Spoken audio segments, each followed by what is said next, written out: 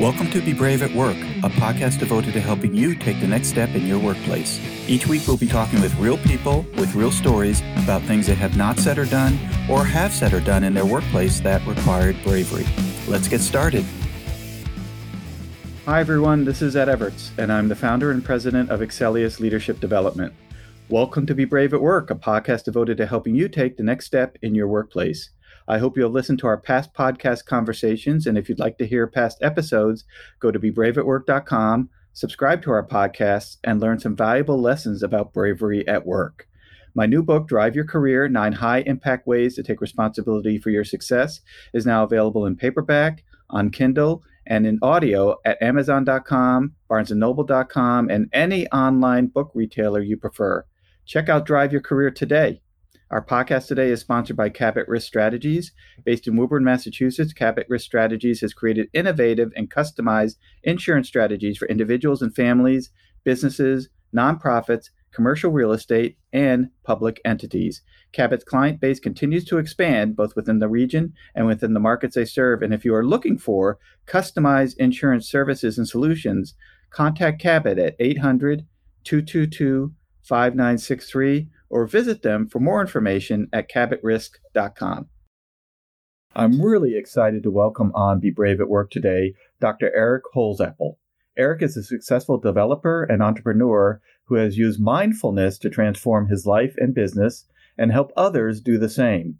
His book, Profit with Presence, shows that mindfulness and presence can transform business culture, improve focus and communication while reducing distractions and stress.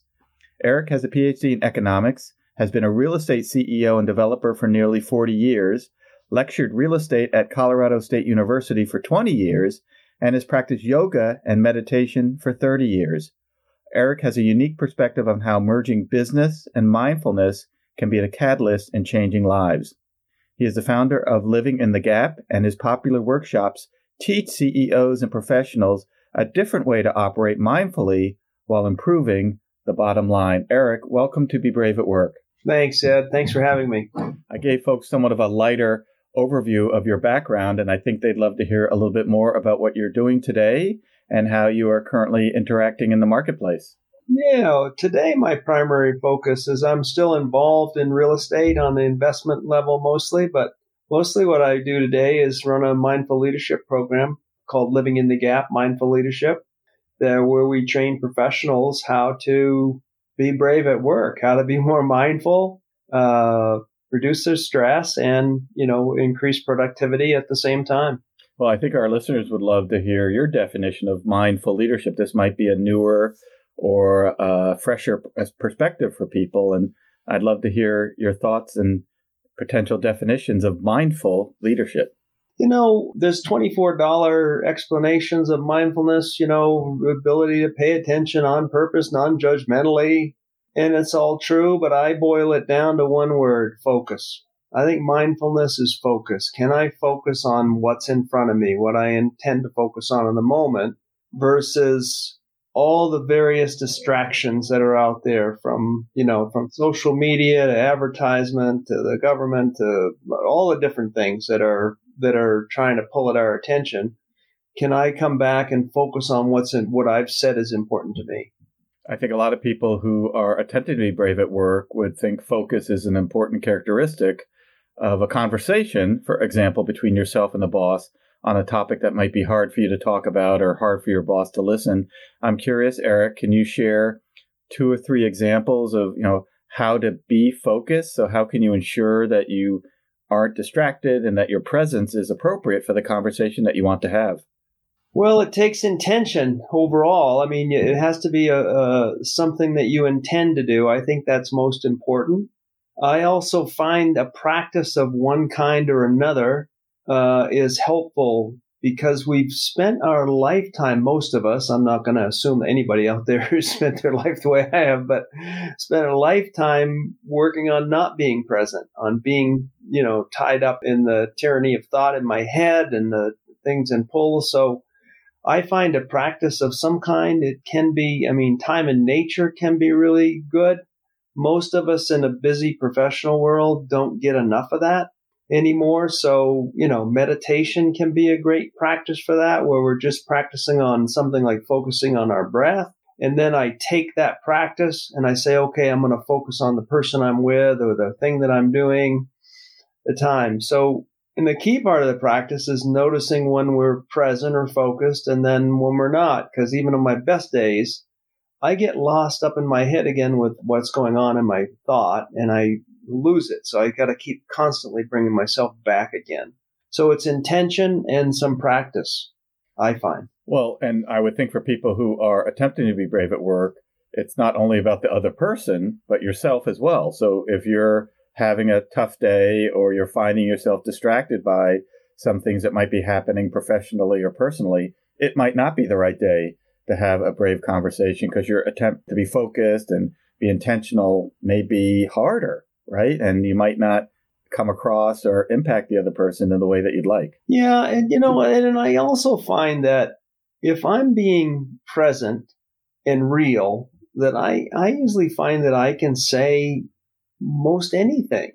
I mean, if I'm trying to be strategic and manipulative or and drive to a certain, result, that's especially if it's a selfish result, then I have to be really careful about what I say and how I say it and where, but and also I think it's important to have someone one-on-one if we're going to have a hard conversation, not to embarrass somebody in front of someone else. But I find if I'm being real and being present, that I can usually say what's on my mind, and it usually works. It usually lands. It's when I'm really trying to manipulate somehow that I have to be careful, personally, I find. Well, we talk in the past on this podcast that one of the key behaviors associated with being brave at work is to operate under the premise that you're helping the other person. If you're looking to judge or belittle or embarrass, it's not going to work and it's not going to be an effective conversation. And I'm not suggesting you fake it, but you have to go in under the belief that what you want to say, even if it's hard to say or hard for that person to hear, is intended to help them, right? Because once they get into it, once they hear you, and once you start talking about it, if they believe you're trying to help them, their likelihood for participating is greater than, again, if you're trying to insult or belittle them. And genuineness is something that people can smell. If you're being genuine, I think people can tell that. So a genuine, heartfelt conversation usually lands. And one thing I find that mindfulness gives permission to do is really care about the people you work with as people, not just as a means to get something produced or a means to sell something or a means to something else, but as people that matter, just like, you and I matter. And yeah, we need things done, but they're people we're talking to. And I'm wondering, Eric, from either your own experience, if you were looking to have a conversation that feels like it might take bravery to have to do, or that you anticipate being a difficult conversation. Again, I hate to put you on the spot, but I'm just wondering, are there one or two suggestions or ideas that you could share with people to ensure that you are coming across genuinely and authentically? This is one of the reasons why people avoid these conversations, because they are either fearful that they don't know how to say it, and they're going to come across like I'm hitting you across the forehead with a 2x4, or they're afraid how the person's going to receive it. And if they don't think the person's going to receive it well, their likelihood for saying it is going to be diminished. So I agree with you that authenticity, genuineness, helpfulness is a key aspect. But what are some ways that I can ensure that people feel that way when I'm talking with them?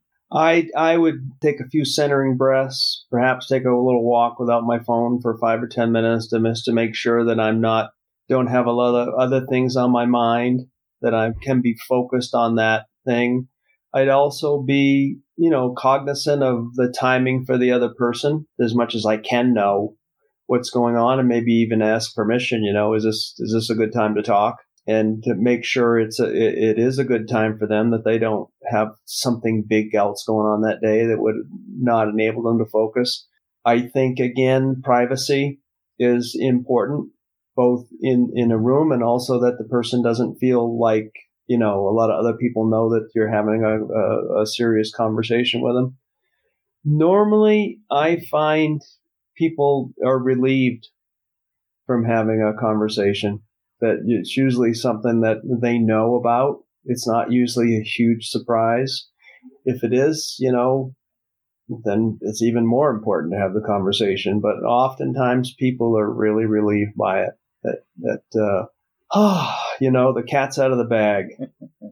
I tell clients that all the time, that if they want to have a difficult conversation with somebody, especially about performance, I'd be shocked if the other person wasn't aware of it to some degree, right? I mean, if you're surprising them, to me, that's a whole nother series of issues as to why they would be surprised and what are they missing, and is that a behavioral or skill set opportunity to talk about. But, in most cases, unless the person wants to just deny it because they don't want you to think that they know that it's an issue, they're aware of it, right? And it feels good to get it out. So I loved 3 of your ideas. One is take a 10-minute walk and, without your iPhone or other distractions, and just think about the conversation that you're about to have, right? And you can eliminate all these other distractions and ideas and challenges you might be having to ensure that you're really focused on this particular topic. I love the idea of permission, right? We think because I have something to say to you that now's the right moment. And it may not be, right? You might be distracted. You might have 50 things going on. Maybe the CEO just called you with a problem. And, I don't have time to talk right now. And I shouldn't just walk in and say, Eric, I need to talk with you right now, and sit down. I want you to listen to me, right? You want to ask, hey, I want to share with you something that may be hard for me to say or hard for you to hear. Is now a good time? And they might say, wow, I'm really interested in what that might be, but can we do it at 2:00? Because, I can't do it right now. And then, of course, privacy, right? This idea of ensuring that it is just the two of you focused on what it is you want to talk about, and they're not being distracted or impacted by other people around them. Sometimes that means doing it out of the office too. Sometimes that means going for a lunch or a cup of coffee or something and getting out of the office. Yeah, be creative, right? It's not like you only have to use the conference room or your office or your boss's office. And I'm also a big fan of physical presence and seating.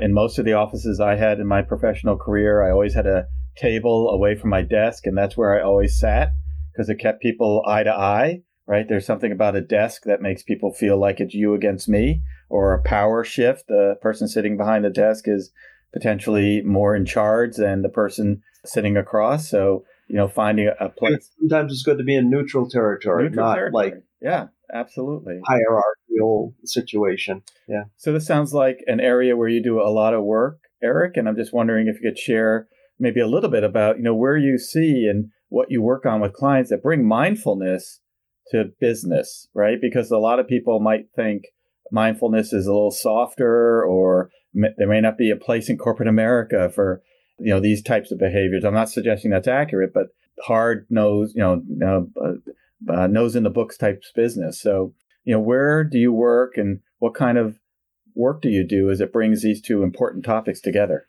Well, first of all, it is a personal practice, right? But I say my big thing is that it doesn't have to be left at the fringes of your life. Particularly if you define it as primarily as focus. I say, people say woo-woo. I say woo-woo is all the other stuff that's going on. Focus is not woo-woo. All the other distractions that I have going on that are pulling me here and there, and now, I'm in a meeting and I got my phone going off all the time and I can't really pay attention because I'm checking my text messages, and I'm, that's woo-woo. Focus is not woo-woo. But the other thing I think that's important for people to get started is to know how private it can be. That, we're talking about things like following our breath. Nobody knows that you're following your breath. That's just a private practice that allows me to be centered and in the moment. So it doesn't have to be something that, I'm announcing, I'm doing this wonderful mindfulness practice. No, the best thing is just to let people notice that you're present. And, that is what makes a difference, and what may have somebody listen to you. So I think the practice is simple as far as starting to be present and aware, and then getting really intentional on what you want from each day and each moment of your life. And focusing on that, and then to get really clear on priorities. I also find, like I do my practice in the morning because I want to know I have the right mindset for whatever comes that day. And I'm not under any illusions anymore that I do know what's going to come, because I don't know when that fire is going to come, or that hurricane, or the internet goes down, or the stock market crash. I really don't know. And I want to have the right mindset. So whatever comes at me, I can turn that in a more positive mode, and be the best I can be at that. And so having a good line on prioritization. The other thing I think it's important, and people think this might be weird, but having my family taken care of first allows me to focus at work. I hate going down the hallway and seeing people on Facebook and, social media and their texts and everything, because they haven't really handled their personal items and they're half at work.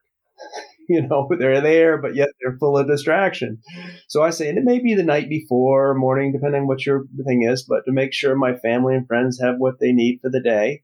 And when I'm at work, I want to really be at work. And when I'm focused, I move things. When I show up with an intention and a focus and a presence, it's amazing how efficient that you are. So, and the other thing I think that's really important as part of mindfulness is community service. But I only do that after my work's done. I make sure I prioritize and I get my work done. So I can have the greatest job in the world. If my family's a mess, it's not going to matter. And I could be out saving the world. But if I lose my job, or if I got a family that's a mess, I'm not going to be much help for anybody. So I think prioritization of my day is really important and part of that focus as well. Well, I love the word focus, and a lot of people might think focus is kind of this innate, invisible thing, but in reality, I think it's very tangible, right? You can tell at a meeting somebody who's really focused on what we're talking about, the ideas, the suggestions, recommendations, other alternatives, risks, whatever, and somebody who's unfocused, right? Because they're looking at their laptop or their cell phone. Someone passes in the hallway and they turn around to look to see who it is, right? So it sounds as though a lot of the work that you do with clients is to help them figure out ways to be focused in the moment, right? Whether it's a meeting or a conversation or a project, how do you focus and ensure that this is going to unfold in the ways that you would want? Exactly. And to know your priorities. And so I think, to get really flat with yourself on what your priorities in your life are.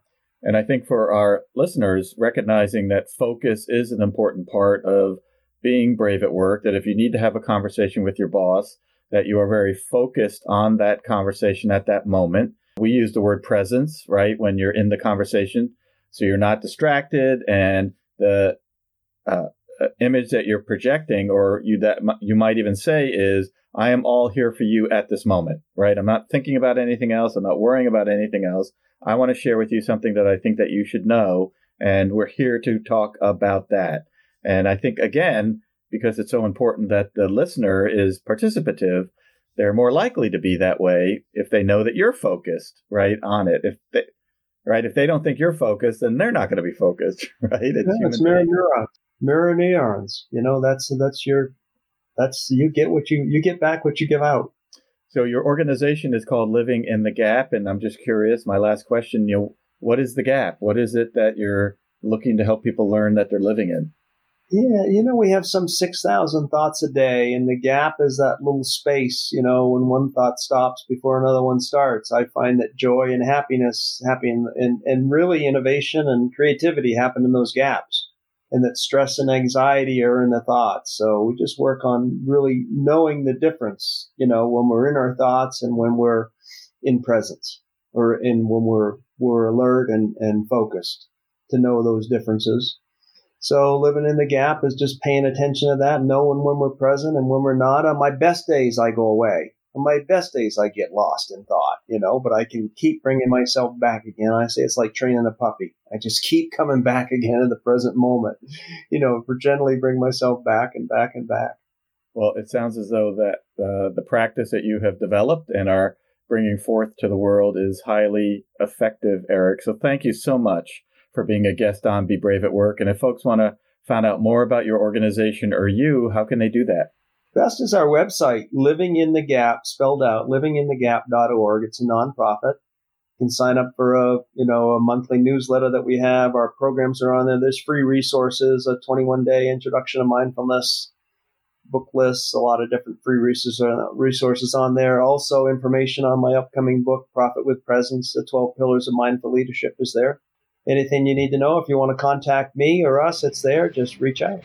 Fantastic. Eric, thank you so much for being a guest on Be Brave at Work.